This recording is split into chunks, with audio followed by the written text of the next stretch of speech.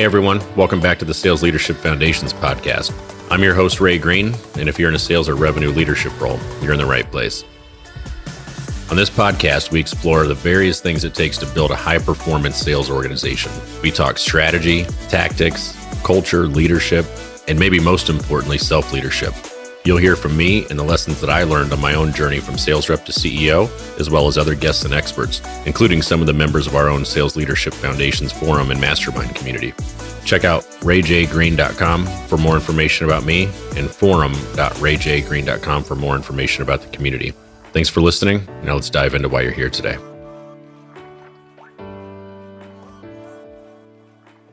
Thanks for tuning in to today's show. We have a really good one for you today. We have Alex Newman, who is the founder and CEO of the Newman Consulting Group, which is a sales coaching and consulting company that helps tech companies grow revenue and build high-performance sales teams. They help startups get traction with their first customers and help growth companies build repeatable revenue-producing playbooks. Alex has been the co-founder and CEO at Finance Fuel, the COO at Storefront, founder and CRO at Tech Day, and VP of sales at Pivot Desk, just to name a few. So he has plenty of sales insights to share with us. And without further ado, let's dive in and hear him. Welcome to the show, Alex. Good to be here. Thanks for having me. Yeah, I'm happy to have you. I've been looking forward to this for a few weeks, man. You have a great story, like a sales story, in terms of the work with startups and how you got into sales and into sales leadership. So just for listeners, can you give a little background on how you got into sales and management? Yeah. So, I started off in sales doing Cutco knives, so door to door and appointments, and did that for a couple of years through college. Came out, went through Wells Fargo, did the whole business banking route, and I had 5 bosses at one time, and I just was like, life is too short. This is not for me. And I left and I joined the startup world. Was really interested in tech. Went to a company as a sales rep. It was a telecom startup in Denver, and kind of worked my way up, addition by subtraction. So people started quitting. And so I started moving my way up inside of this small little startup. Ended up going back to grad school. Always wanted to go to grad school. Went to CU Boulder, and I needed to get an internship in between the 2 years. And a mentor friend of mine said, you should check out my friend's company. He just started it like weeks ago. It was called Pivot Desk. It's like Airbnb for office space. And I said, cool, what the hell is Airbnb? So I did my research, loved commercial real estate before I was in telecommunications. And I worked with a lot of commercial real estate brokers for leads. It was kind of a crossroads of technology and real estate. So I jumped into that. And it was from the very, very beginning that I was a salesperson, and I just kind of started creating everything and ended up becoming the manager and VP of sales, and kind of worked my way up and figured out what I needed to figure out, and, found mentors for myself, help where I needed. And Techstars was really good for kind of a launch point as well. We went through that and found some great mentors. So kind of got a crash course in sales leadership, made probably every mistake that a person can make. Learned a lot, and luckily enough, we had enough money that I was able to scale it pretty good, and have gone on to do a lot of sales coaching and consulting and turnaround and acceleration, all kinds of different things. That's awesome. The Cutco, that's sales fundamentals. I've done some door-to-door, I've managed some door-to-door sales teams. And how did what you learned in sales fundamentals in that environment carry over into the tech space? I would say that it's where I was lucky enough that I got to make every single mistake from a sales rep's point of view at a very young age, so that I got the learning right away. I have a very much of a never quit mentality, and I'm kind of obsessed with figuring it out. So when I started Cutco, it was $15 per appointment. And I knew that I had a great work ethic, and I figured I didn't really care if I sold anything. It was just go out, do the appointments, and you make money. And I figured I could do X amount of appointments every single week, and I can make some good money. One of the things that I learned really quick is if you don't sell anything, your boss is probably going to get mad and want to let you go. So I did I did 100 or so appointments, and I sold like $100 or something. It was insane. And I vividly remember my manager saying, like, bringing me into his office. He's like, I've never seen in the history of this company anyone do this many appointments and not sell anything. And he was like, I got to let you go. Like, you're just not good. And kind of begged for my job and begged for help and begged for me to stay. And he gave me another chance. And that's where I got a crash course in true sales. When I actually started selling, I wasn't following a process. I wasn't listening to the customer. I was doing kind of what I wanted. The places that I was insecure about, asking for the order, talking about price, I just stopped doing. It was almost like I gave this presentation, and right when I was about ready to do the ask, I just close shop and say, thank you very much, and walk out the door. So I learned really, really quick. You have to follow the process. You have to be disciplined. You have to go for the close. You have to ask. You can't just assume that they know that what they're gonna buy, or that they know what's gonna happen. You have to be able to tie the actual pain to your customer. I remember that we used to be able to like cut a penny and cut a rope and cut all these like materials. Well, people don't use kitchen knives to cut rope and pennies and these different things. So being able to bring some type of fruit or vegetable or something that they could cut really just kind of put that use case in their mind, whether it was, cutting bread or tomato or whatever it is. So it really set me off on the right track after making a lot of mistakes. And then it got to the point where I was doing appointments and I was trying to figure out, how do I sell on every appointment?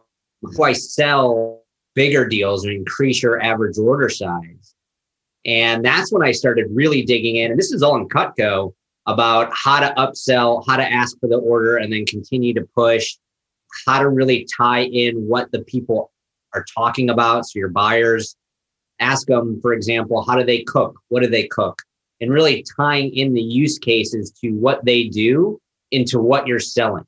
And that's one of the things that has kind of stuck with me throughout all these years is, you really want to ask the questions up front, do your discovery correctly, and your close rates will actually skyrocket. If you just focus on you and talk about you in the beginning and how great you are and how great your product is and your company is, so what? Nobody cares what you do. They care why you do it. And when you can tell it in a story format, it's just like a movie trailer. People buy into that. They're attracted to that story. They want to hear what the rest of the story is. They want to hear what the ending is. I mean, think of a bad movie that you watched and you sat through just so you could see what was going to happen at the end. And you knew what was going to happen at the end. You just wanted to see it. It's the same idea. Is that attraction to the story works really, really well. Whether you're in SMB sales or marketplace or enterprise, whatever it is, like when you have their attention and you bought into that pain, like you can guide them to purchase. You don't have to convince them to do anything. It's interesting. When I think of like that, the Cutco model, and I sometimes think of it as that was before digital marketing, right? Like that was sales was marketing. I'm going to knock on your door. You may not have been unaware, some TV ads, things like that, but for all intents and purposes, like that last mile marketing was the sales team. You mentioned the process. Is the sales process from a model like that just completely fundamentally different than, what you see in tech companies that probably do a better job of getting the customer further along before they talk to the sales team? No. The quick answer is no. I would say that the model has changed a lot due to the amount of information that's available. So a lot of the questions were a lot of what you would Google today, that you would try to educate, like buyers would educate themselves. I look at things in a buyer's process. So I have this problem, I'm thinking about it, or I'm trying to think of this use case, all the way to what does the actual purchase and kind of decision committee look like. Back then, I mean, you had nothing. You had no information. You really had whatever the sales rep was kind of telling you, or maybe some of the advertisements, or maybe your own personal experience. So there wasn't nearly as much outside information that could influence, but it didn't change the way that like your tone, your confidence, did you come off as salesy or creepy? Did you come off as educated? Like those things don't change. And instead of trying to just jump steps and saying, hey, I work at Cutco, here's the knife, you want to buy it? It's walking them through this buying process about seeing themselves use it, putting it in their hands, talking about their use, like what talking is a week look like for cooking with the family. And all of a sudden they're saying, well, how much does this cost versus are you ready to buy this? And so when you stop focusing on trying to convince somebody to sell something and just start from trying to figure out what the pain is and just latching onto that pain and guiding them to understand how they can solve that pain, I don't think anything's really changed. Has the order changed and the speed that you kind of go through some of the steps? Sure. But I think, an educational sale and being confident in the products that you're selling and confident in the solution solving that pain, I don't think that's changed. And creepy as a salesperson is bad no matter how you look at it. Yeah. I think that, yes, that would be a big old yes. It's universal. Yes. The MBA, I wanted to ask you because there's, especially in the entrepreneurial community and in the startup community, there's this, an MBA is not necessarily worth it. And I'm just curious, your opinion. You wanted to go back. You did. How valuable or not has it been in getting you where you are today? I went back mainly because both of my parents have graduate degrees and it's just something that I've always wanted. And then from that decision, I decided what did I want to get out of it. I knew at the time, having come out of the corporate world, working in a little bit of the startup world, that big corporate world was just not for me. And so I knew that I didn't want to go to this Ivy League school to be able to get this corporate job that made all of this money. I knew that just was not for me. I was planning on going to California for school, and I was living in Colorado. I was living in Denver. I'd never been to Boulder, which is like 45 minutes away. And I finally had a friend tell me, drive up here, talk to me. Let's walk around the campus, learn about what this school is about. And I fell in love. And it really came down to, I knew I wanted to be in entrepreneurship. My family in general are big entrepreneurs. And one of the things that I've always learned is you just bet on yourself. My uncle always said, if you learn how to sell, you'll never go hungry. And I took that to heart. He built his own companies, and it's his work ethic. And it's just, there's no quick fixes. There's no shortcuts. Like, you got to put in the work. Whether you put in the work now or you put in the work later, you still got to put in the work. It's just kind of when you choose to do it. And I didn't have the money to go to some of these big schools. I didn't have the loans and the things like that I wanted to kind of take on the debt. And I kind of looked at it and said, hey, I want to bet on myself, with the sole notion that I knew I was going back to school for the network. I was lucky enough that Boulder has Techstars and Foundry Group and a phenomenal kind of early stage tech community. And that's kind of more luck for me because I didn't know that's what I wanted right away versus going out to, say, a Silicon Valley or going out into Boston and MIT and that kind of area or New York. So I got lucky a little bit on the entrepreneurship front tech-wise, but not entrepreneurship-wise. And I had a great network. People are super nice. Everybody in Boulder is rah-rah, sometimes a little bit too rah-rah, but they're very open. They're very helpful. It's a great place to really build a company. And for that, like the network that I built was fantastic. And so my MBA did what it was supposed to do. I got an MBA in finance and venture capital. And one of my mentors and teachers was Jason Mendelson at Foundry Group. So I got, I guess, doubly lucky that way. But, I would recommend an MBA if you actually understand what it's supposed to do for you. Like, it is a tool, and I would use it as a tool to get to what you want to do. Mm-hmm. Yeah, that's a good answer. When I was considering going back to get my MBA, my mentor at the time said, you go back for three reasons. Like an MBA, there's the network, there's the actual learning, in the curriculum, and then there's the initials. You have an MBA. And if you want one of the three, it's probably going to cost less. If you want all of the three, it's probably going to cost more. But, just understanding what is it you want out of this? Why are you pursuing this? And then, go accordingly. Yeah, I mean, I did finance in undergrad, so I wasn't about to go back to MBA school and go, well, you know what? There's 12 financial statements like that. I assumed that wasn't going to happen. So I kind of knew what I was getting myself into. I mean, it's a nice refresher. The time that you have, and I went full time. I didn't do like an evening program. The time that it takes to figure out what you wanted to do. I didn't know if I wanted to stay in sales. I didn't know where I wanted to go. I mean, I went to events in the natural space and green. I went in oil and gas. I mean, I was in CPG. I was all over the map, and I kind of gravitated towards tech because that's where really just my passion was. And my action spoke louder than what I said. And I noticed I was constantly going to events, and I had a really, really great time with it. And I used it as a tool. I used it as the ability to say, hey, I have a little bit of a reset. I think I was 27, 28, something like that when I went back, and it did what it was supposed to do for me. At the time of my life and the stage of my career and what I was trying to accomplish, it did exactly what it was supposed to do.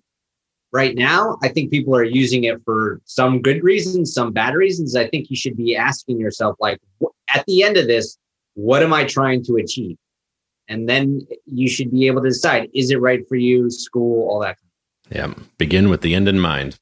Absolutely. So you sold yourself back into Cutco, and then you stayed in sales, you did well in sales, and you said you ended up becoming manager. What was the story, your first management role? Like how did that evolve? So it evolved because the manager quit and moved to a different state, and there was nobody else left. And I was the only person that actually understood how to make sales. I kind of got it by default. We had a couple other reps, and I love the go get more reps.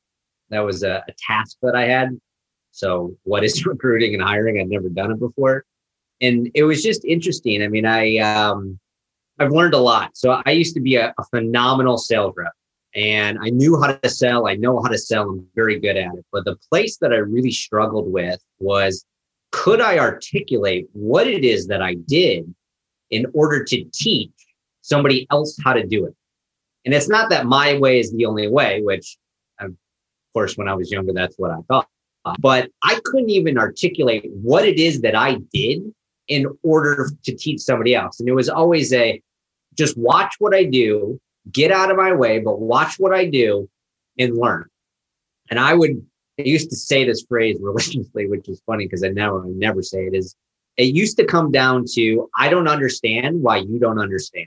I couldn't understand why, after watching me do what I do, you couldn't figure it out. Or if I told you that one time, you couldn't figure it out. And fell pretty hard on my face, had some pretty intense conversations with a lot of different reps as well as the owner. And I learned, and I studied, and I read books, and that's when LinkedIn was coming out more, and content marketing was coming a bigger thing, and started to find some mentors, and I learned about Techstars, and I learned about all these different types of places where you can actually self-educate yourself, self-coach yourself. And again, it kind of comes back to the similar understanding. It was this never quit mentality. And I knew I wanted to build my own company, and I knew I couldn't do it alone. And I knew I needed to learn those skills. And being a manager and being a leader is completely different than being a salesman. Some of the same soft skills are still there, of course, but being a manager is not about you. It's about them and helping them sell more. I remember very, very first Techstars mentor that I ever spoke to was Keenan, way, way, way back many years ago. And I remember one of the things that he told me was like, realize that as the sales leader, your job is simply to help them sell more. I mean, he said a million other things with it, but he said, they're going to sell whether you're there or not. Your job is to help them sell more. And so I took that to heart, and I've learned a lot of different ways to really articulate it and learn and listen. And then kind of, you find your different places. And then obviously the data and the metrics and all that tools have started to help create insights. But that was a huge learning for me. People just learn in different ways. And following what I specifically do is not the only way to learn. In helping them sell more, the word that kind of stands out to me is helping them. Instead of, there's a mindset, especially with new managers, that it's to make them sell more. Like my job's to make you sell more. And it's really, when you adopt the mindset of, I'm here to help you. I clear the blockers. I get you the tools. I help with coaching. That's my job, is to help and support you, not make you do something. As soon as you try to tell people what to do, I get it, right? As a manager, as a leader, you kind of need your people to do certain things, but there's the what, and then there's the why. And if you can get them to buy into the why they need to do something, especially the how too, like how to do it and how to do it effectively, right? Like, you need to set more meetings and you need to make more calls. Like, okay, like help me understand why, and then help me understand like how to do it. Like get into the trenches and show me. If you were this hotshot sales rep back in your previous life, show me that you still got it. The times of selling today are much different than they are years ago from like tactical point of view. The process is still the same, but like how you can go about it. At Cutco, we used to do a tell sell approach. We just tell people what they're going. That doesn't work anymore. Now, I mean, what is consultative selling or what is challenger selling? I mean, you kind of have a flavor and a mix of a lot of these different types of methodologies. And what used to work back in the day doesn't necessarily work. You mentioned that you went out and kind of learned this intentionally, like deliberately. And, I know you work with some founders this way too, but we work with a lot of founders, CEOs that they know their business really well. It's how they started it. It's how they got it to where it is now, but they don't necessarily know sales or marketing. And if they wanted to do a crash course or just go dive in, if I'm a founder, CEO, and I want to go learn sales better right now or sales management, what advice or what resources or what would you recommend? Well, there's a lot of different places. I'd probably avoid a lot of the long form course trainings. I would get on LinkedIn. I would look at some of the things on like a Coursera or a Skillshare. Find kind of the people who you vibe with their advice the most. There's a lot of sales advice being thrown out there right now. And I think before you start listening to the advice, I think you just kind of hear what they're saying, understand who they are, understand their backgrounds, seeing kind of what you vibe with and what you don't, and then move forward. You can reach out to people. So I think that it's very flattering when people reach out and say, hey, I think what you're saying is fantastic. Can I take 30 minutes and just get your insights around ABC topic and where you want to go from here? Or what do you think I should do this or that? I think get involved on LinkedIn is a fantastic way that you can really learn. It's kind of like in school when you would take notes, what the teacher was saying. And the more you wrote down, the more you consumed it. But if your friend just gave you their notes, you didn't really get it. It didn't make all the sense. It didn't work the same way. So I think the biggest thing was get in there and you got to start trying it. Whether it's courses, like, I mean, I have a course that people will buy and listen to, and that's great. It could be podcasts. I mean, there's a million free podcasts just like this, where you're really just sharing a lot of great knowledge. I think the Sales Hacker community is fantastic. They feel like they cover and exhaust every possible angle. When you look at somebody like a Kevin Dorsey, who has a Patreon group, who's wildly successful, or a Marcus Chan, like these guys know their stuff, and they're really, really like at the pulse of what sales reps are doing and the things that they're dealing with.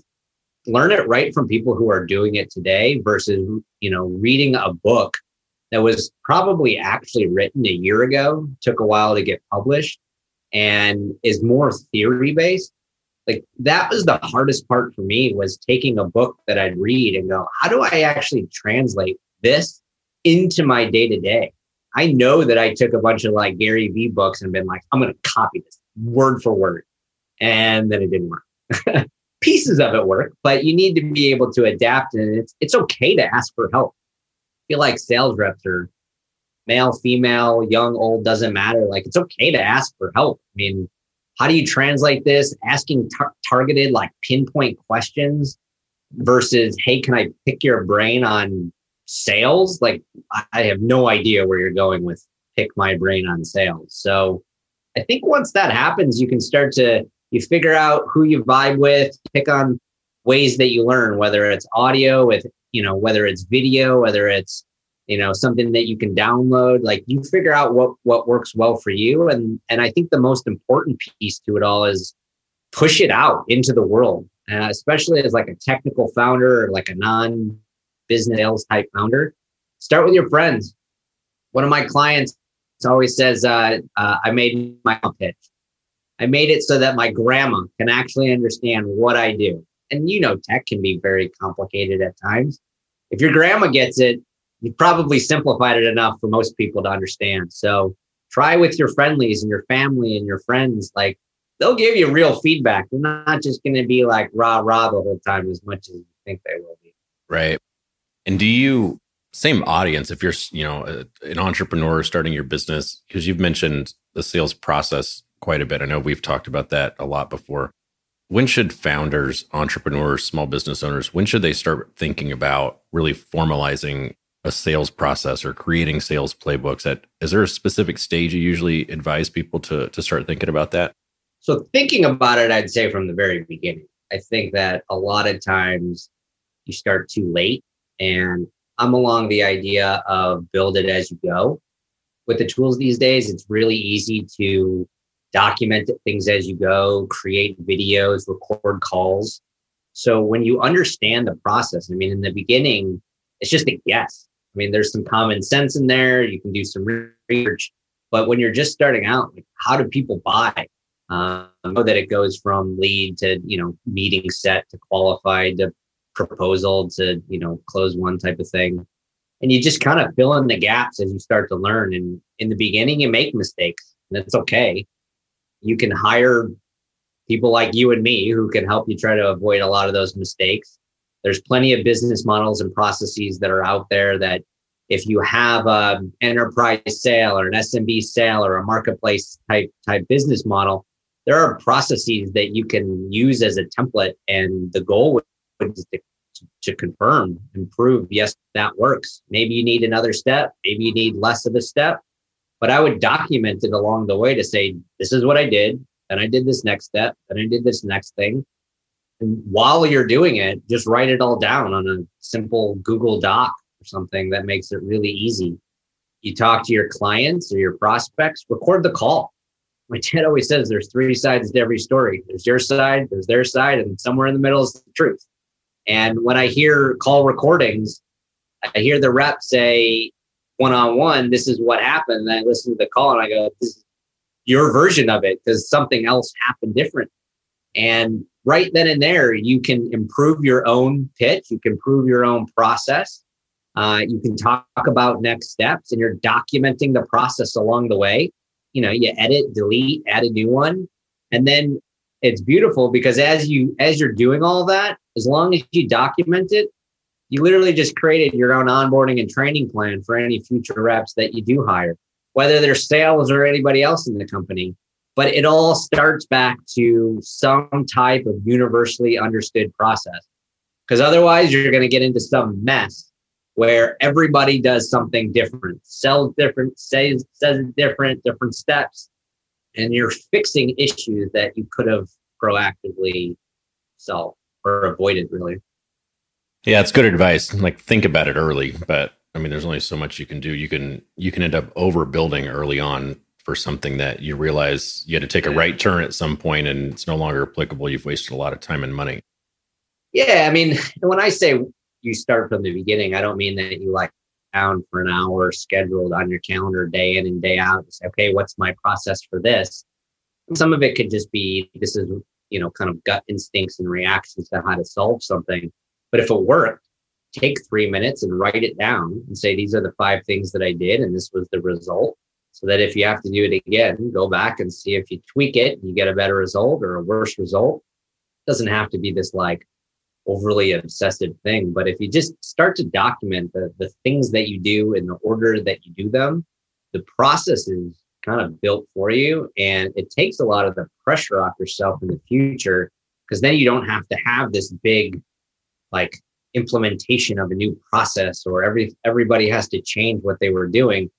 Kind of built it from the beginning, and it's just kind of built in from the foundation. Right. I know we share some pretty strong opinions on culture in sales organizations. And, I think it can be hard to quantify. I completely get that, but it's undoubtedly contributed to either the great successes that I've been part of or some demises that I've observed. And you have, I know we agree on that, but you improved culture in one sales organization so much so that people were withdrawing their resignation letters. I'm just curious, like, can you tell me that, like that experience, like what was going on? How did you identify it? How did you determine what you needed to do and then execute it? Like what is that story? Yeah, so this is a couple of years ago. It was a global company that an investor friend of mine asked me to kind of get involved with. Two companies merged together probably 6 months before I got involved. And on paper, they had merged, but in actuality, there was no merger. They were kind of just jammed together, and everyone, there was just I think it was like a massive email that said, "Hey, we are now one company and go for it." And come into the company, and very similar to you, before I do anything, I do like an audit. I just do like a listening tour, and I walk around and I talk to all the different leaders and the different reps and the different employees and all the different departments. And in this case, I was the kind of brought in as a COO. And one of the things that we did is just start listening to what people had said. And I think it was the end of the first week that I got an email that said, these are the 5 people that have handed in their resignation letters. It's very interesting. When you're in Europe, it's really hard to resign. It's like a long process. Maybe it's changed since then or not, but it wasn't like, hey, you quit that day or you have 2 weeks. Like, it was a multi-step process. And so we had a little bit of time. After kind of doing my listening tour, things that I kind of learned were there was no intentional culture. There was no goals. There was no mission. There was no direction. So there was no place that the reps could all kind of rally around to say, this is what we're trying to achieve. It was very much of just go get more revenue. Not the greatest thing to kind of rally around. People understand that companies need to get more revenue in order to grow. But as far as like, why this company, why this team, like why this solution, let's buy into the people. I'm a huge believer that people quit people, not organizations. You could have the worst solution in the world, but if you have an awesome manager, they can kind of make it pretty awesome. And I was really focused, and I talked transparently and from the heart. I said, I can't change what has happened in the past, but I can change what happens in the future. And we had a lot of leadership discussions. We had a lot of, company-wide announcements and plans and strategies that said, we are going to change this. And we listened to the employees. And I would say like the overarching theme was nobody trusted anybody. And for a while, and I, in a short period of time, was I don't demand respect. I don't demand trust. I earn it. And I earn it with my actions, and I earn it with what I've done. And that was able to, I guess, a lot of the people who had quit, and I'm sure there was other people that snuck through on me, but yeah, I vividly remember 5 people withdrawing their applications specifically because they said, hey, we like where this is going. We're buying into what you're saying. And it changed. And I've talked to people since then and say a lot of the things that I built when are still there today. But it's one of those things where I used to think that I was a customer first kind of person, and I'm not. I don't know if that's a good thing or a bad thing to say, but I'm an employee first kind of person. And if you take care of your employees, your customers will benefit from it. And if you treat them with respect, like these aren't pawns, these aren't numbers, these aren't widgets. Like they got families, they got lives. They're not going to just kill themselves for you because they buy into something and they buy into that vision and that why. And when you actually speak from the heart, people want to be around those types of people. People don't want to be around assholes and who demand things and expect things and tell you what to do and never back it up. And, that type of intentionality. I'm not saying like we want a fun culture. I'm talking like actual true, like an intentional, high integrity, trustful, respectful culture that we are all moving together in the same place to achieve the same vision. People buy into that. Yeah, they do. I've experienced it firsthand in a couple of turnaround environments too. And one thing that's always been helpful is, at least from my standpoint, is when the change in culture is kind of preceded by a change in the business. So in your case, you were the new COO, so you're that change in and of itself is kind of what gets you there. And because of that, I tend to think that there's people will open up, right? Like if I haven't been working with you, or I don't feel like you've been part of the problem necessarily, so you can get people to open up. If you're in the CEO role and you just recognize, like, your gut tells you it's not right, but it's tough to get people to open up to you. Because I experienced the same thing when we do audits. I was surprised at people how much they would just share with me, and I was like, holy shit, I feel like I'm like a psychologist sometimes. But they have all this pent up energy, and they want better for the organization.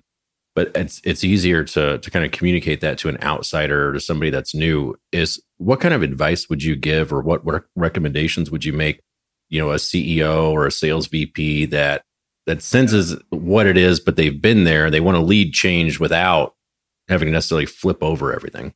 Yeah, no, it's interesting. I'm actually going through that with a couple of new clients now. Best way I've ever done it is I let my guard down first. I do it both from a inside the company, like leader to employee, and I do it same way in sales, because I think a lot of prospects are kind of have their guard up, right? They assume they're going to get sold. I think the key is the transparency around this isn't right. I think we can all agree there's something wrong here. Like, we can all do better. And I think it humanizes you. I think it makes you this person who people can go, all right, like, you're not a robot. You're not this machine. I made a lot of mistakes in my life. I work really, really hard. And there's times where I'm going a million miles an hour and I'm just plugging the machine, and I take out the people factor. And all of a sudden, all it takes is somebody on the, hey, stop, like, slow down, man. Like, what is going on here? You're going so fast that you don't even realize what you're actually doing. And what I started to do was build, like, scheduled time for reflection into my week and into frankly, my months in the beginning. But now I do it every week, is just to look back and go, what's going on? Let me be a little bit more intentional from a people point of view. Like, what's working, what's not working, and really listening to your team. Yeah, you're the leader. You're supposed to know all the answers. Well, you know what? You don't know all the answers. And it's okay that you don't know all the answers. The goal is to hire a bunch of really, really smart people who can go do the things that the business needs to do and help as a whole educate everybody else and work together to build it. And you can build that type of an organization, or you can build an organization that nobody wants to be in, and you're the only person that knows how everything works. You can never take a vacation. You got to work a million hours, and everybody hates you. And you have to pay everybody just to stay. Right? I mean, it's just, I don't know. I look at it and go, oh, I was younger, right? I was earlier in my career. Like, I remember the bosses and the things that they did and what I did and did not like. Just don't do that shit. Just don't do it. It's not that hard. Like, stop being an asshole. Yeah. I remember as you started talking, I remembered one of my first VP of sales. We were in an inside sales environment, and there were grumblings. There were, wasn't completely dysfunctional, but it was going downhill. And he said, "All right, tomorrow we're meeting up," and he rented out the floor above us, and we're like, this is probably going to be some cheesy team building or something. And we went upstairs, and there were these tables out, and he said, "All right, everybody's pissed. Tell me why. Let's go. Like, let's chat about it. Like, this is you have immunity." Absolute immunity. Like, nothing is going, I need to understand what is going on. I don't understand it. And like, one person spoke up, and then another person spoke up. And then there was just this flood of criticisms. And not one time was he defensive. He said, "Okay, got it. That one I can work with, that one I can't." And it was a very transparent conversation. He was completely vulnerable. And yeah, I've seen that work. That's good advice. The thing is, it takes the leaders. It has to come from the top, because if it comes from a manager, it's going to affect a very small portion of the people, but all of the other team members and other divisions and other departments are not going to buy into it. Like, it has to come from the top. Not everything has to come from the top, but this has to come from the top. And it takes a lot to just kind of put your ego on the shelf, because if you're the founder, right, you can get a bruised ego and you're yelling at my company and you're saying how much this sucks and that sucks and blah, blah, blah. But it's not intentional, or I should say it's not an attacking personal attack. We're here. We bought in. This is something that I do 50, 60, 70, whatever hours every single week. I'm here. I'm not going anywhere. Like, I'm telling you because I want to actually help. Listen to me. I mean, these people aren't stupid. They say it enough and you don't listen. They're going to go get a job someplace else where they are listened to. Right. It's a good segue into my next question that I've seen with several organizations recently, even with this, with COVID and everything, the sales organizations are starving for good talent right now. I mean, at least from what I've seen from SDR to AE, I mean, all the way through finding really good people. It's always been hard in sales, but it seems because of the remote nature of things now, I mean, there's, in Silicon Valley, I can compete anywhere, in terms of hiring people. If you're building a sales organization and you want to be really competitive and get the best people besides throwing money at it, I mean, obviously that's there has to be some money, but what would you do to make your sales organization more competitive for talent right now? I would learn how to develop employees. That's about as simple as I can get. Most people think that they're going to come into a company, they're going to do their job and they want to get promoted and they want to learn new skills and they want to believe that what they're doing is impacting the overall business, moving it all forward. I agree. And I think you need to communicate those things very, very appropriately. You have to have all those things. But most importantly, like, you have to develop people. They have to be curious. They have to be motivated. They have to be all of these things that you can look for in attributes, but you need to kind of pour a little fuel on the fire for them. You need to spend time onboarding them. Don't just throw them 4 PDFs and expect that they're going to figure it out. Don't send them to your top sales rep and say, hey, follow this person for 2 weeks. This is a time where there are a ton of jobs for AEs and SDRs and just, I don't know, if you're in like the go-to-market side of the house, you can pretty much get whatever salary you want, like right now. And you're going to have to pick and choose between, different types of offers. And if pay is the same and, rank is the same, similar type of position, like, you buy into the people, you buy into the culture, you buy into, what's training look like? How do you invest in employees?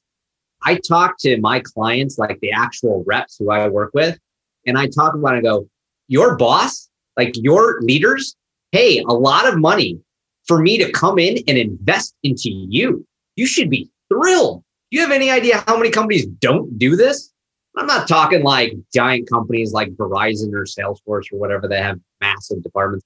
I'm talking about, small to medium-sized businesses who you can invest from the outside in. You can invest with your people and your managers and your leaders. But if you focus on developing talent and you promote from within and you do what you say you're going to do, your employees aren't going anywhere. They're not going to jump ship to the next place. They're not going to be grass is greener on the other side. And you know what they're going to do? They're going to refer their friends. And then if somebody asks, hey, where should I work? Word's going to spread around. I want to go work with those people. I want to work for that leader. I want to work for that CEO. Like, that's what you want. I mean, it's no different than customers, but like, talk about like, stop trying to convince people to stay after they give their notice and saying, here's another 10 grand. Why do I want to work at a company that I've worked at for however many years and then I quit and then you give me more money? How about you give me more money and instead of even more money, invest in me, help me develop skills that I never thought about or couldn't attain on my own, or I needed to do better at my job. And maybe you don't need to hire as many people and you can just get the current employees to actually do more because they understand it better. That's the way I would look at it. It's like money is obviously mandatory. Like, it is a part of, especially in the sales career, like you have to be able to pay your people, but there's a lot more than just money. And I think it focuses on developing. And that's where I've gotten pretty much everybody to kind of buy in. And that's why the churn's low. Yeah, it's a really good point. The development and as you've mentioned, even, earlier, the understanding the why, when there's a mission and there's a purpose and we're rallying behind something, it's always better to be in the boat with a team that you want to want to be part of. That makes it harder to leave too, if they're, and then, if they're developing you. One of the things I've thought about is that, sales leadership is good or bad at scale. One sales manager has, 10 people. If they suck at their job, that's 10 people that they're affecting. But all the resources, not all, but primarily most of the resources that companies invest are into the 10, less into the 1. And that's where you really have a big impact. And I wanted to ask you from your experience, if you're looking at a sales team in a growing company and you want to identify who's most likely to have some good leadership traits or good, be the next person, instead of just making the best salesperson gets the promotion, which we know is, terrible way of going about it. What are the things that you would look for those skills? Sales is just, performance is a piece of it. One of the things I really do is identify doing peer coaching without being told to do peer coaching. I think that's a really big place.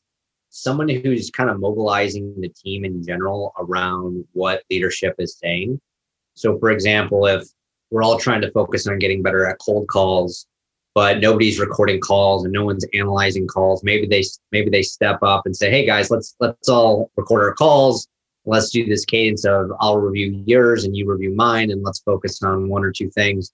So I really focus seeing if that sticks out, almost someone who kind of takes on this leadership role without being either asked to or being told to. They just do it because it's kind of up-leveling the team. I also look at it of, who's bringing people along. So when new hires are first starting, there's a handful of people that always reach out and actually provide help, provide mentorship, provide some type of a roadmap to say, hey, follow this. This is what will help you avoid roadblocks. And so I really focus on, not just the performance, but those intangibles and those attributes that reps are doing inside of the company. I always go, would you rather take someone who is, a top performer, number one, and not, the most social or not the greatest teammate, and promote that, versus someone who's an average sales rep, but everyone loves them, knows how to articulate the value, those types of things. I go back and forth. I think a little bit of it has to do with how coachable a person is and what you have around them. But, there's definitely a case to be made to go hire the person who wasn't the greatest rep in the world, but understands how to do it all. You see a lot of that, in like basketball or football coaches who they weren't the star player, but they able to articulate the value the most and rally the team and know what it takes to be that leader. I think that's the key. Is it's not just I'm the greatest sales rep. Sometimes the best sales rep should stay a sales rep and just kind of crush it for themselves. Management sometimes is not that fun. You got to worry about somebody other than yourself. Yeah, it's a very different role for sure. And you said earlier early on in your management, you said, I don't understand why you don't understand. And I've absolutely been there, and it's kind of reflective of how different the management job is from the execution of the sale. And it seems like the good salespeople, like top third, when they're good, like you said, they can articulate the value proposition and that have already been demonstrating some leadership on the floor already. I mean, like you said, out there coaching some peers and helping, and, those are all kind of the servant leadership characteristics of somebody even before they're in the role formally. So, yeah, I mean, you could even take on extra projects, places, doing the right things when nobody's looking. When you see a problem, you try to fix it. And you go a little bit above and beyond. I'm not saying like redo your role and do a bunch of other things in addition, but if you see that a process between marketing to sales isn't working, or sales reps are failing on this specific thing and you're really good at it, like just put it together, like just do it and ask for forgiveness. No one's going to say, oh, that was a horrible idea, Alex. Thank you so much for screwing everything up. No, it's like you've done it. You know how to do it. You put together something. I feel like I'm talking to myself around marketing materials, but that's a whole nother subject around creating marketing materials. Like just do it, throw it together. I mean, I have a Canva license, just, $12 a month is nothing, but I think it's about going above and beyond and helping everybody else. Cause that's really what leadership is about. Like if you can show it, without only being financially incentivized as a leader to do it. Now you're showing leadership that you'll do it versus telling them that you will do it. Yep. It's good. So you're a mentor at, if I'm right, six organizations. Can you tell Depending me? on the time, yeah. That's a decent amount of time.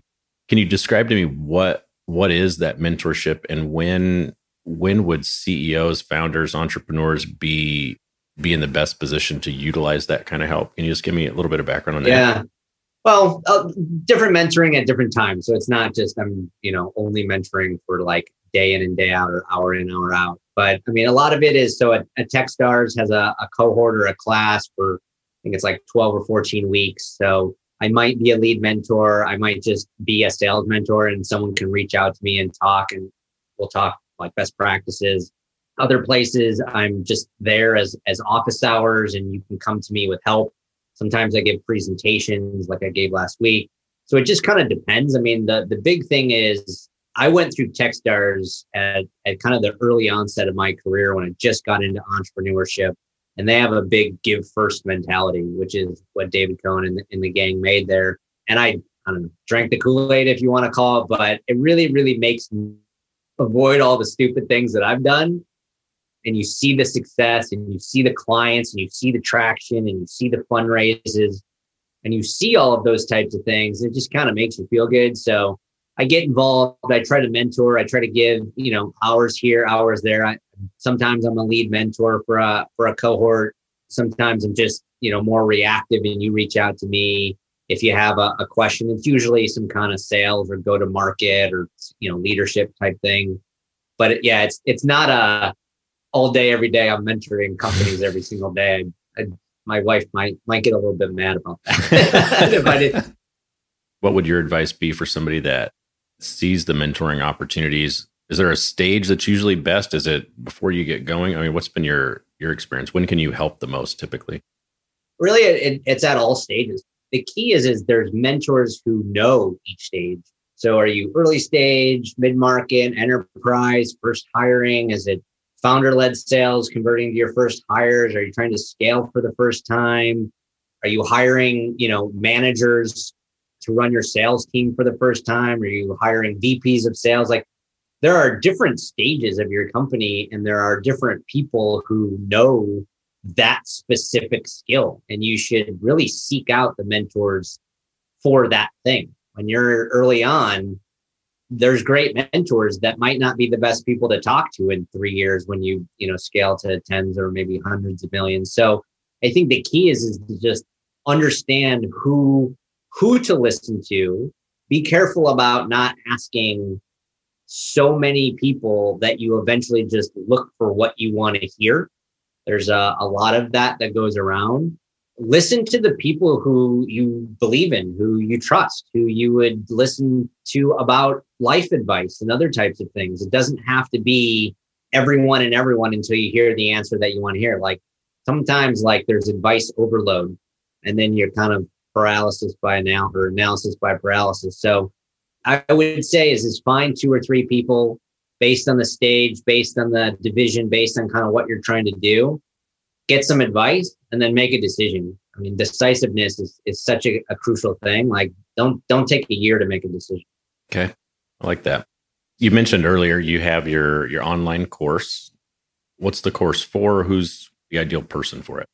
Yeah. So the course is called the Startup Sales Playbook. And it's kind of a combination of everything that needs to go into an initial foundation of a sales playbook, from identifying your customers and building a buyer's process and mapping it to a sales process, to negotiation, qualification, that type of thing. If you're a founder, if you're a first-time sales anything, I think it's a great starting point. We have a lot of different sales reps and sales leaders who buy into it as well. It's good for, the individual contributor who's in sales, but it's also good for who wants to create kind of the framework for everybody to buy into a single playbook. It gives you a lot of good frameworks and things to follow to get everybody on the same page. Okay, cool. And where can they find you, and where can they find the course? alexnewman.com with 2 N's.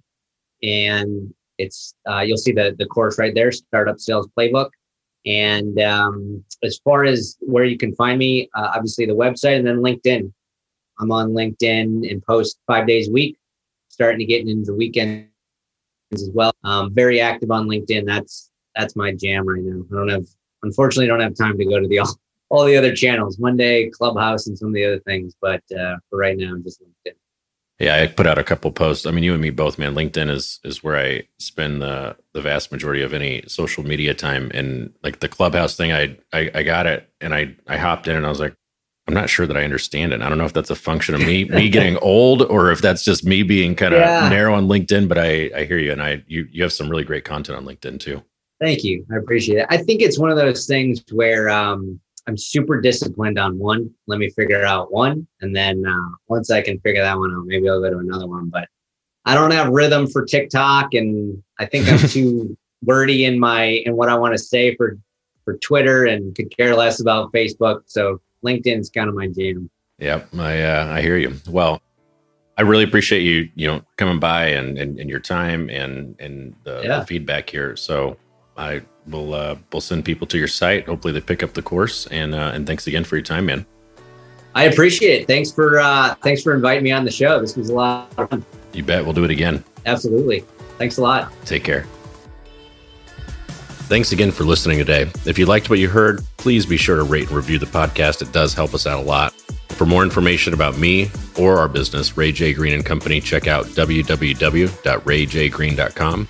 And if you're in a role of leading sales improvement at the CEO level, as a business owner, or in a sales leadership position, you can apply to join our Sales Leadership Foundations community. Plus, get access to content and events that I don't share anywhere else. Again, rayjgreen.com. Thanks again for listening. Adios.